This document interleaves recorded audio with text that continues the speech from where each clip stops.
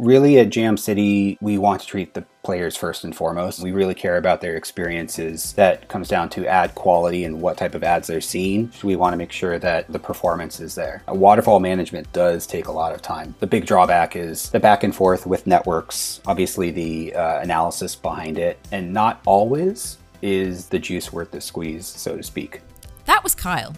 Kyle is the Senior Director of Ad Monetization from Jam City, and he uses ironSource's platform to automate his monetization and grow game revenue. That is time that is really maximized and could theoretically be a 50 to 100% to 2x increase in overall ad revenue. Theoretically, Level Play just automates a lot of that. That is a huge time sink for a lot of our teams. Want to grow like Jam City? Get the SDK on ironslc.com. That's IRONSLC.com.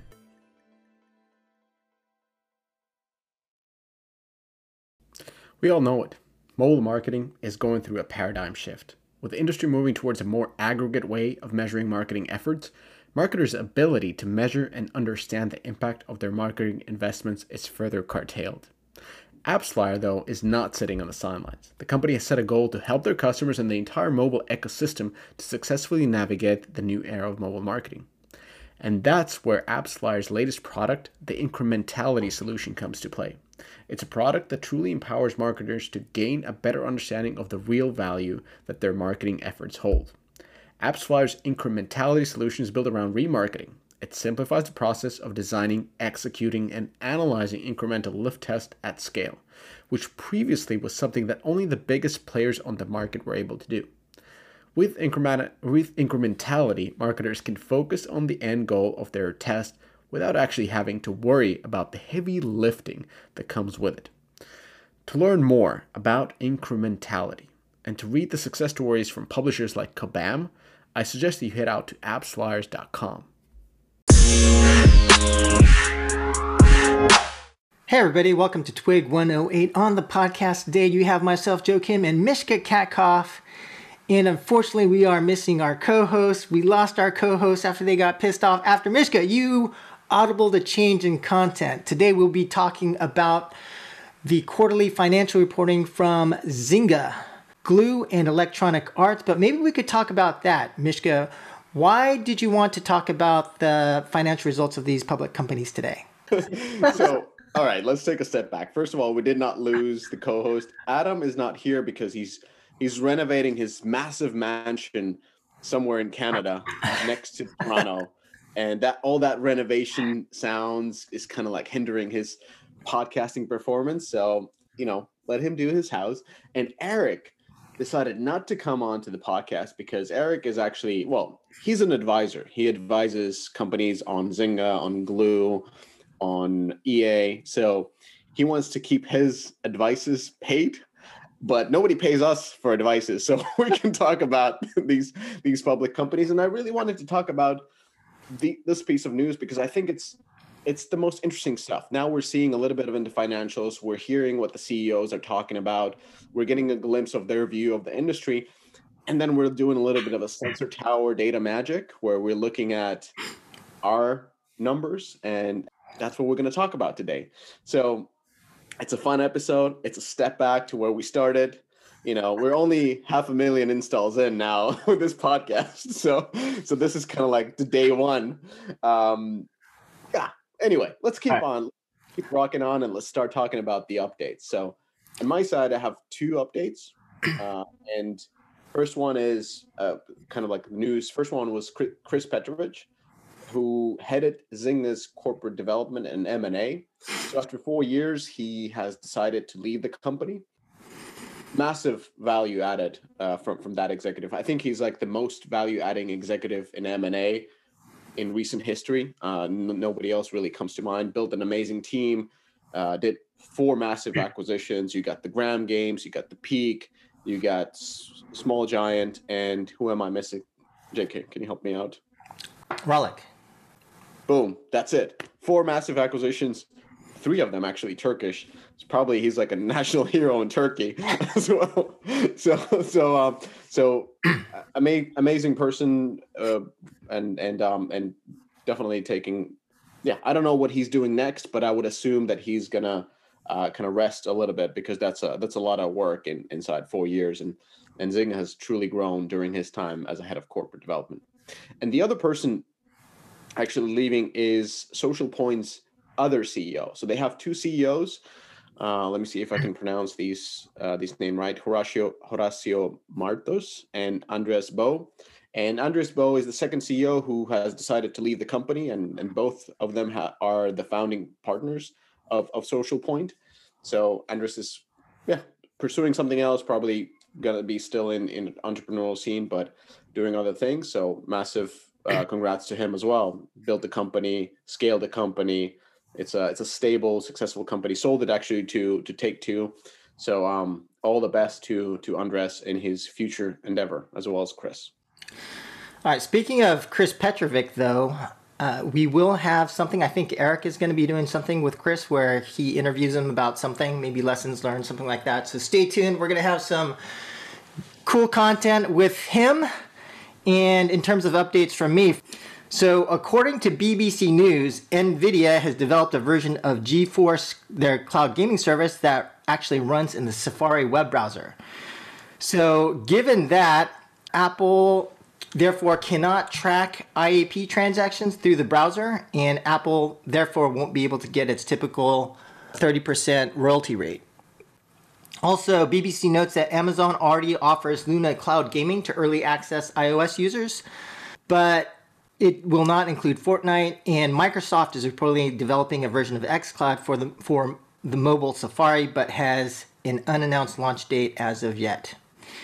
And final update from me, as a guy who just bought a new Apple MacBook Pro, and I posted about it in Instagram, and then my friend was like, "Oh, I didn't know you got the new ARM-based MacBook." And I was like, "What?"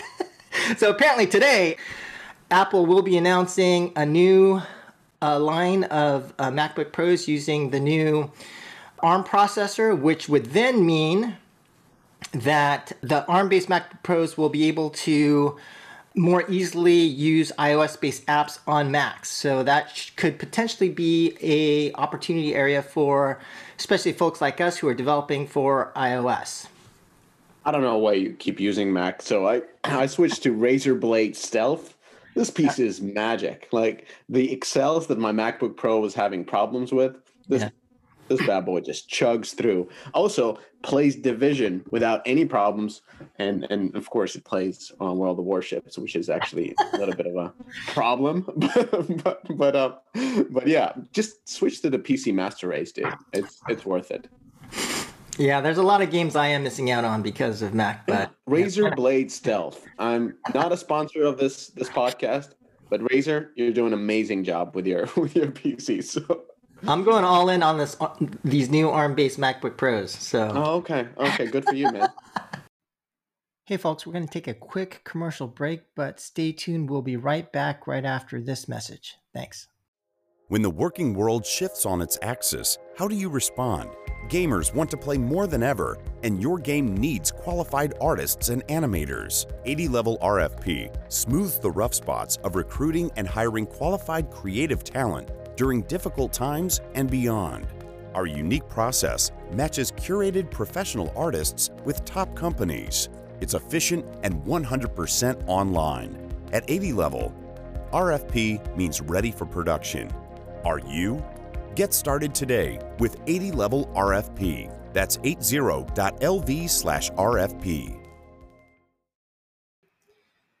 Welcome back from the commercial break, and let's start the news. So let's talk about Zynga that is going all in on acquisitions. So there's a news that Zynga acquisition pushed it to record bookings of $628 million for Q3. And so Zynga reported that the bookings were up by 59% from the same quarter a year ago. And this revenues do not include deferred revenues where users spent the virtual currency they purchased until later.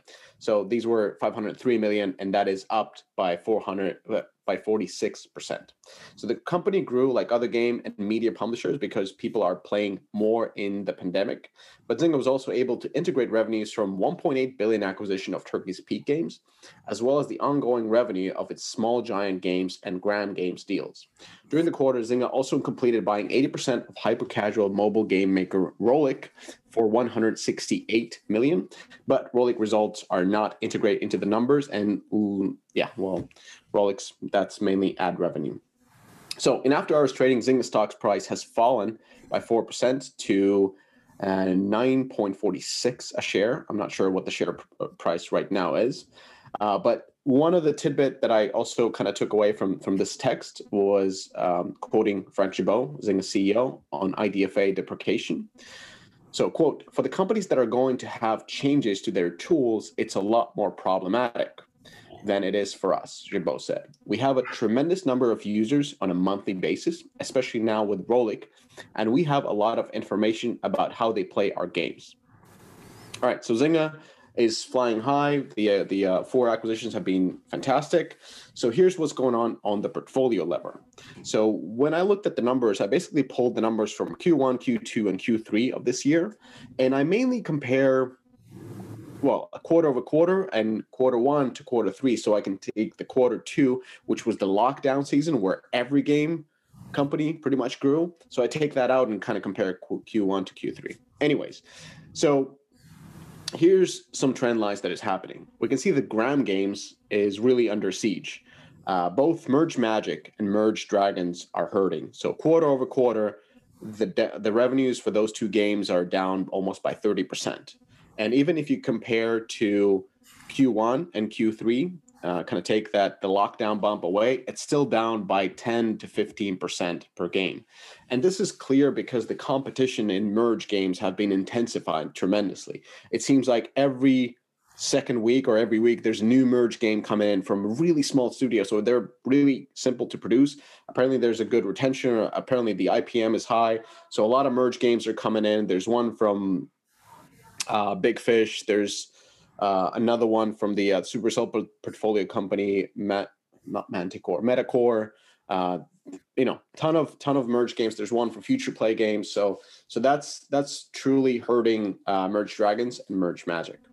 The second one that is kind of worrisome is the decline of Empires and Puzzles. So quarter over quarter, they're down 20%. But honestly, every game is pretty much down quarter over quarter because Q2 was, the peak lockdown season everybody was playing. But even if you compare Q3 to Q1, you can see that the decline is over 10%. So that's a little bit worrisome. And they are developing the new puzzle combat game. So it's really a question of how soon can they get there and then how long can they, if they can get to a growth path or at least keep the game stable. But it's still, widely successful. What really was the winner in Zynga's in Zynga's portfolio is the social casino games. And those were actually the winners overall during the COVID. Like the biggest genre that was growing is social casino. And we can see, Hit It Rich growing by 50% when you compare Q3 to Q1. We can see Game of Thrones slots doing incredibly well. Wizard of Oz casino slots all doing incredibly well. And Texas Hold'em poker is staying stable. And then finally, Peak is stable. It's not growing. It's not declining. It didn't receive, there was a little bit of a COVID bump, but it's still quite stable of a company. And that's what's going on with Peak. On download sides, though, there's a little bit of a different story. So there was a massive boost of installs during the COVID, which nearly doubled the installs during the time. And now that we're in Q3, we can see the installs dropping by 60% compared to the COVID bump. But what's really not nice is how Rollic has been performing.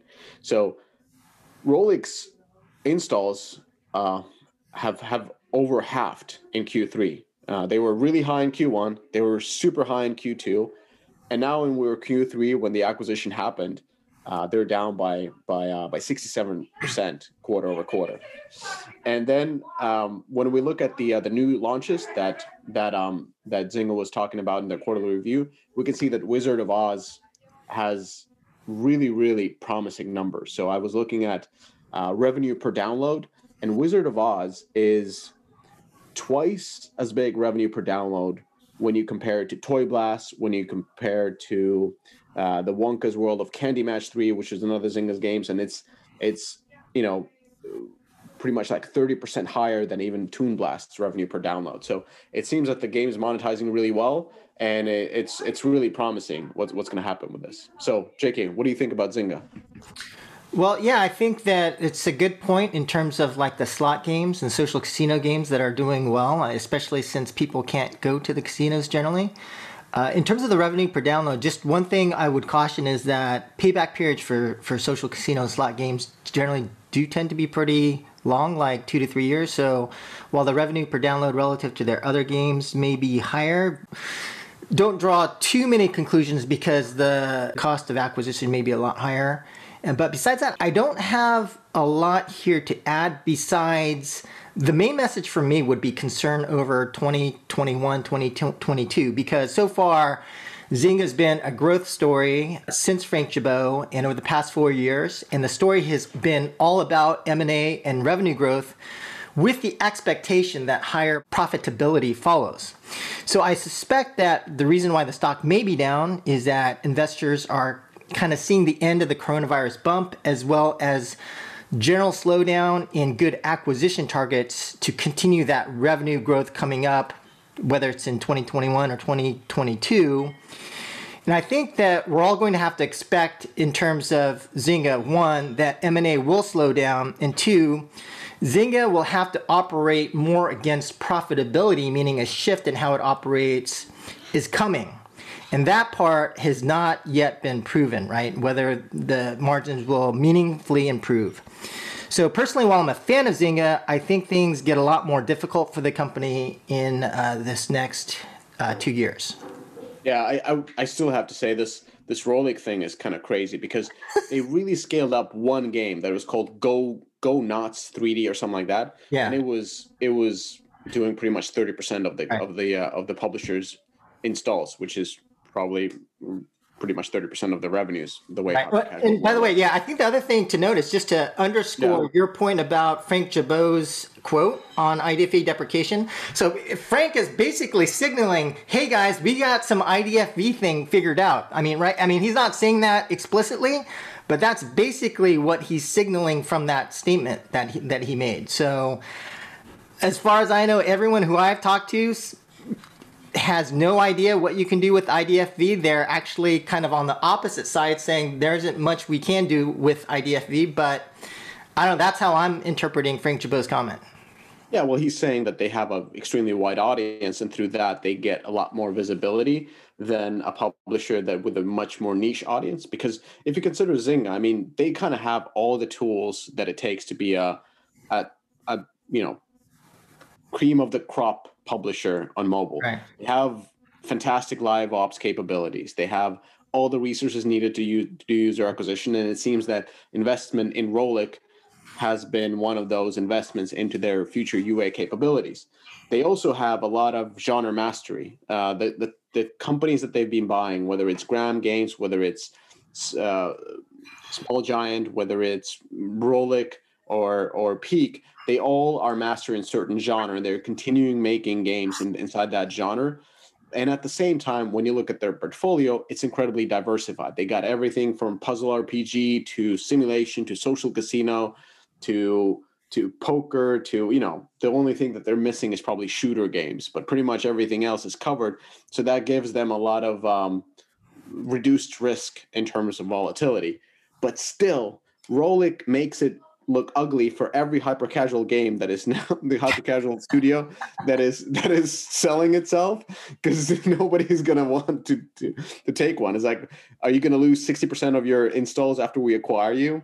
Like, that's just still not a good number. But I think it's just because that one game, but still a little bit a little bit sour taste if you look at and we still don't have the IDFA deprecation impact to ad revenues coming up for hyper casual. So we'll see what happens, but it's positive or negative. But hey, so now we don't have Eric here, so we can actually have a measured and objective review of Glue's stock.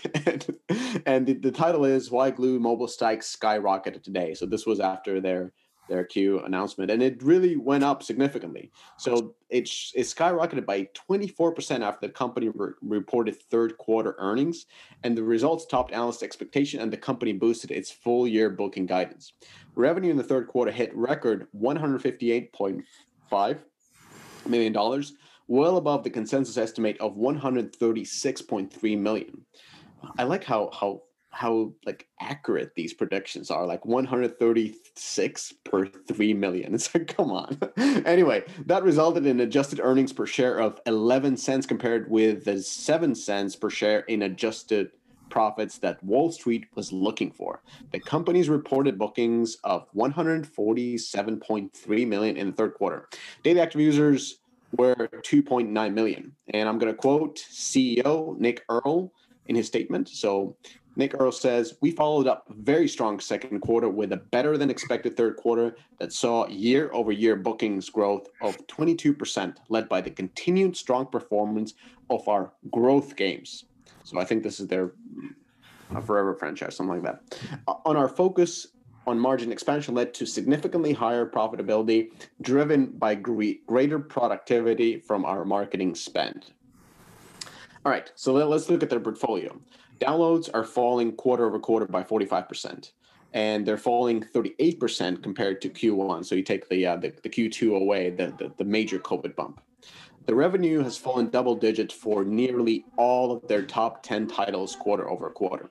Yet, when you compare the Q3 to Q1, which is, I think, is the most objective way of comparing them because it takes that major bump away, we can see actually a solid double-digit growth across the portfolio.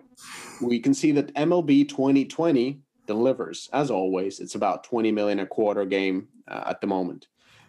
We can see that Disney is about 10 million a quarter game, which is exactly what we projected. We said it's going to make about 3 million a month, and that is what the game is making. It's the same thing as Battle Lines, same thing as Scopely's Looney Tunes. That's what you get with this type of an IP in the RPG genre. Diner Dash, it's a small game. It's about 7 million a quarter, and then Kim K just keeps on keeping on. So doing great. The true growth that came in is, of course, Covet Fashion. So they were up by 30%. Really impressive growth from a true legacy title. And Design Home is just showing incredible numbers, incredible quarterly numbers. And when you analyze Design Home a little bit more, so Design Home is about 40% of their revenue, pretty much. When you look at the Design Home numbers, you can see that quarter over quarter, the game declined just like anything else because the Q2 was so big. But the growth from Q1 to Q3 was among the smallest in the Glue's portfolio. And the way you can look at it is in two ways. So firstly, you can say that maybe they've kind of tapped the audience that they can achieve. I mean, it is a very US centric game, and they've been out for a long time. So maybe this is nearing the maturity of the game. But the second thing that you have to look into is the competition, because we talked in previous episodes about Rework's Redecor game. And again, if you start looking at those games, Redecor is very, very similar, and it's growing, really, really growing during these last 7 months since it was launched. So it seems that the competition is kind of catching up, and that is holding Design Home's growth a little bit.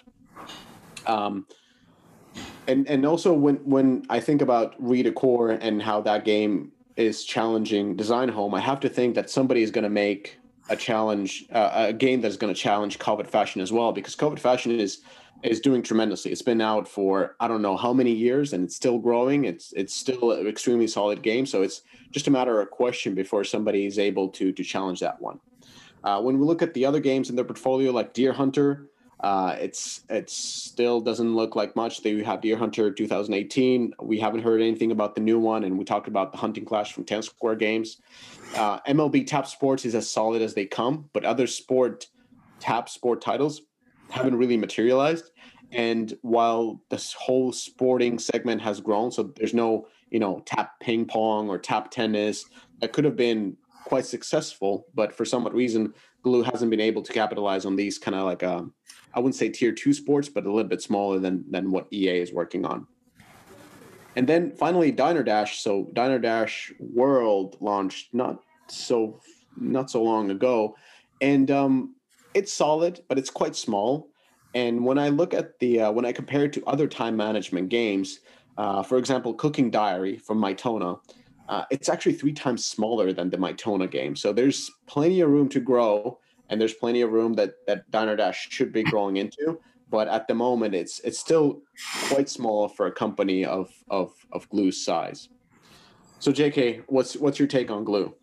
Well, first of all, congrats to Glue for a profitable quarter. But having said that, just to be honest, things that kind of bother me about their management is like these comments from Nick Earl, where he's like, our focus on margin expansion led to significantly higher profitability. Like, he's taking credit where there's no credit due, right? He really should have said coronavirus saved our ass. That's what he should have said.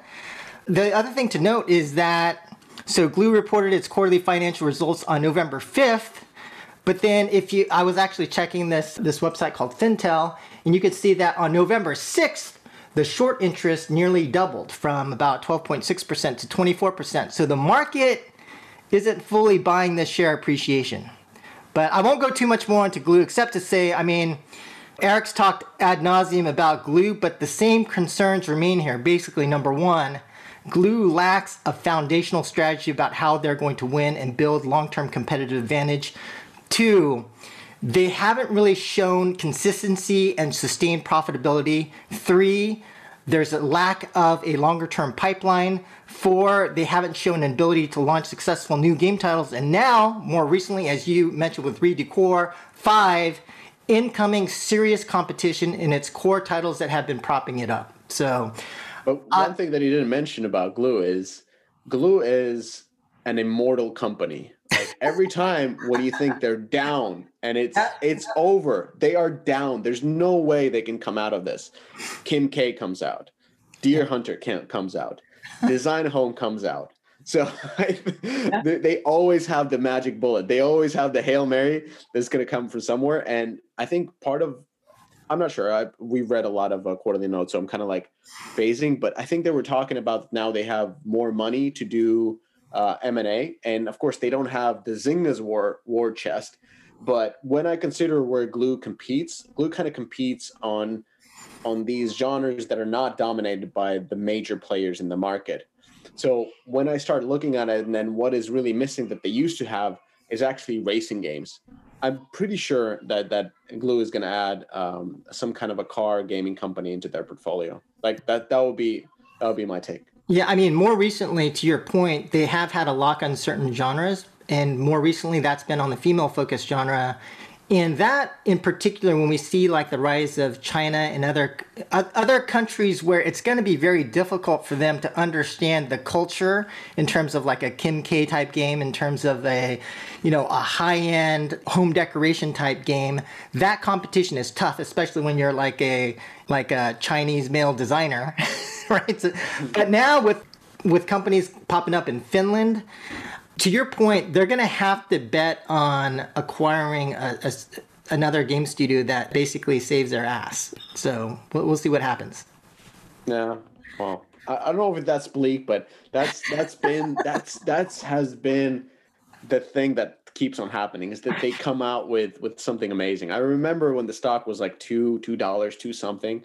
And I was looking at this Design Home CrowdStar game in soft launch, and I was telling everybody, you guys need to invest. Like, this game is legit. It's going to be big. And lo and behold, there we are.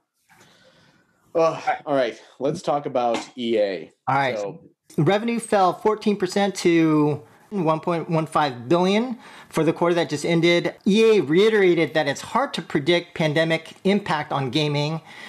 which is why there's probably a little bit of a question mark in terms of guidance. And in terms of why did revenue fall, that was attributed largely to FIFA 21, which is releasing next quarter instead of having been released in this last quarter. Now, big games released during this past quarter included UFC 4, Madden NFL 21, Rocket Arena, and Star Wars Squadrons. EA also noted that they will spend $2.6 billion on a stock repurchase program and start issuing a dividend. CEO Wilson also mentioned that EA's network has grown to 330 million unique accounts with tens of millions joining, but he did not mention a time frame that they joined. Jorgensen, the CFO, mentioned Apex Legends went from 0 to 1 billion in less than 2 years. EA Play has more than 6.5 million paid subs, and that EA will be adding games to Microsoft Games Pass. By the end of the year, EA expects to launch FIFA 21, Medal of Honor Above and Beyond, Need for Speed Hot Pursuit Remastered, and NHL 21.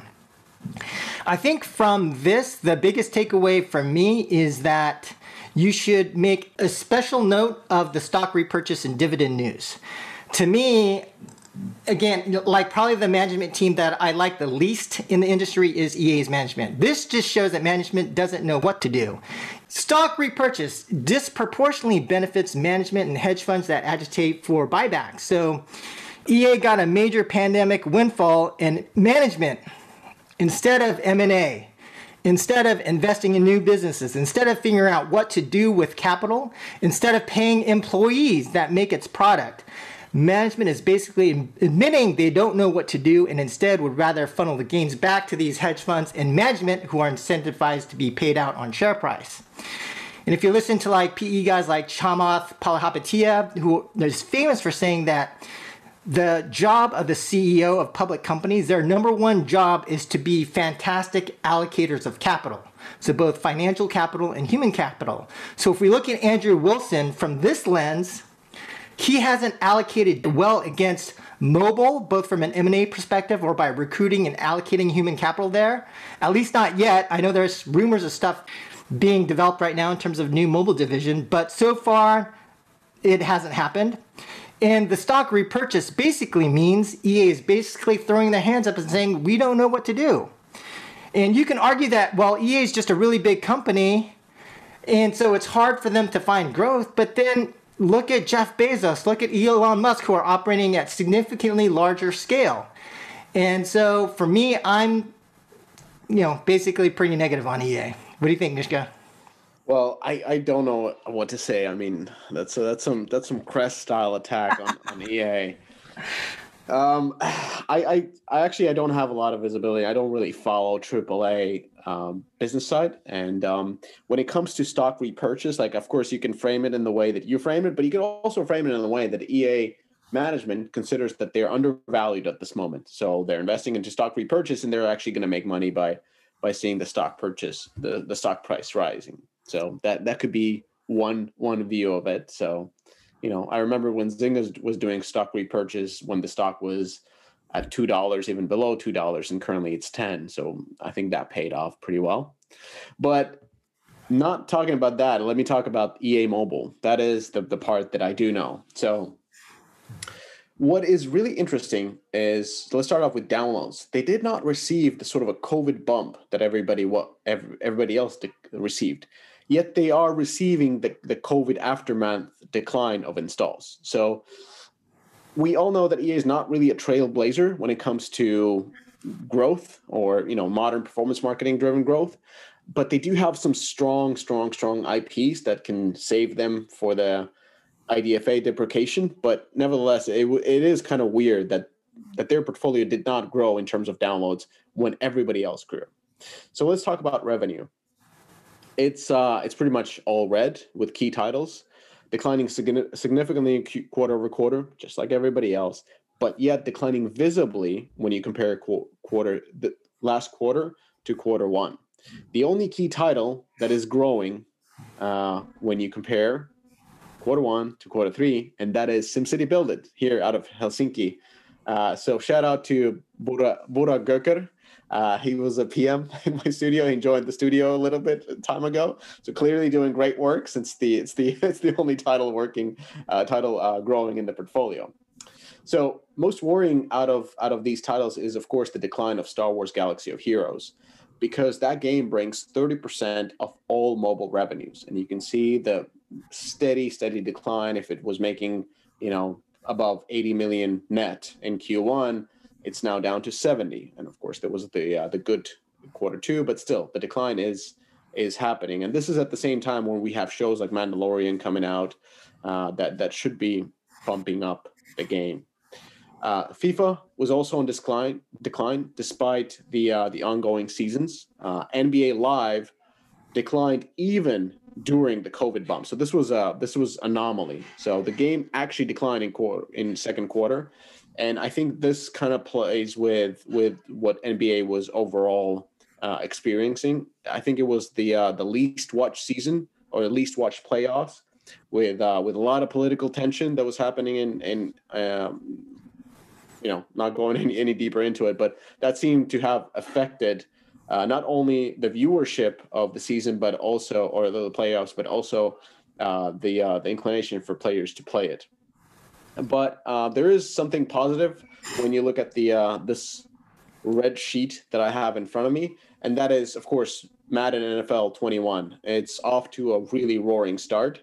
So let's see how that game progresses. And I think I don't watch American football. I think that is ongoing. Am I correct? American football is ongoing, yeah. Is it popular? I mean, it is popular, but is it experiencing like the same type of thing that NBA? Like, I don't want. I don't know. I haven't been following. I mean, I haven't watched anything. Yeah, we're just a bunch of nerds. We don't know anything that is happening with basketball or football, but apparently it's off to a really good start.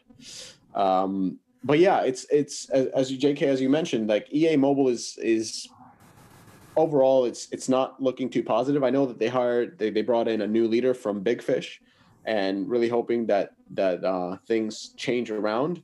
But till now, it seems like it just hasn't been the focus of the company, and that has led to this sort of a steady decline that even the COVID bump was unable to course correct.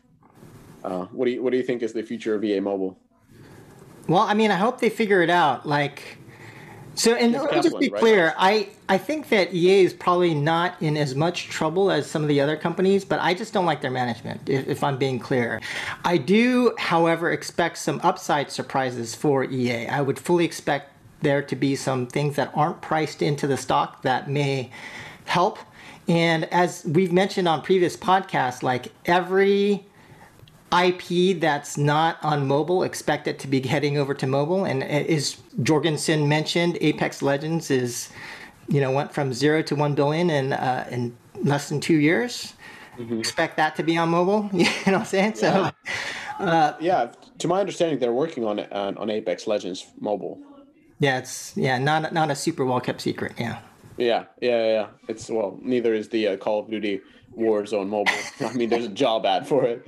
So I think there is definitely an upside through these type of massive hits that they do have on AAA. Yeah, no, I think there's other stuff as well, but I won't. Yeah, but listen, like when I look at the list of these games, like let's be honest, when I look at these games, Star Wars, FIFA, SimCity, Sims, Madden, Need for Speed, Plants vs. Zombies, Sims, and like, God damn it, like you would give anything to have these type of titles in your portfolio. And then I look at the numbers behind them, like everything is rand -10, -45, -37, -7, -24. Like it's kind of like, how would I put it? Like sad, right? It's like, they have all the tools to really be a powerhouse, probably bigger than Zynga, but it's not really utilized. I think I'm just a little bit salty and bitter as well, because EA, if you remember, probably most people don't realize, but Electronic Arts was named Electronic Arts because it really wanted to protect the interests of software artists, right? And so there was this whole thing about the emerging software artists, and that was the original vision of Electronic Arts. And it's kind of not the same company it used to be. So that as well as... This is something you're bringing from Trip Hawkins, right? Yes. Yeah. I mean, I don't know how Trick feels about the current EA, but if I were him, I don't know. Anyway, I won't go into it too much more than that, but All right. Well, on this note, one shout out that I want to give out in the end is like we've been really growing the Slack group for Deconstructor of Fun. So if you're interested in joining, if you have a lot of stuff to share, it's very business focused. Connect as always with JK. He will give you the golden tool. Some people are sending me as well LinkedIn notes if they can join, but I'm a little bit of a harsh on giving you the access. But we have a steady crew, really good conversations going on. So if you're in the business side of games, I really recommend applying. You can find the apply link on Deconstructor of Fun website. And then we have a lot of good podcasts coming out, right? yeah. I think you're gonna. What's coming up from you? You've got a few things coming up, right? The China and what else? The China, Valorant. we had a talk about China. We got Valorant. We got UA Molotov cocktail marketability stuff. We got CMO of Tactile. We got your favorite VC. He's coming out as well. So a steady pipeline. And next week we got Eric Kress back because he sat out this. And if you want to hear Eric's rants about the stock, he's providing his consulting services through Gossamer Consulting. Gossamer Consulting. Yeah, so connect with Eric Kress. And our advice is free, as always, because it's apparently not worth paying for. All right. Thank you, everybody, for tuning in. You'll hear of us in a couple of days when we release more episodes. All right. Catch y'all later. Bye. Bye.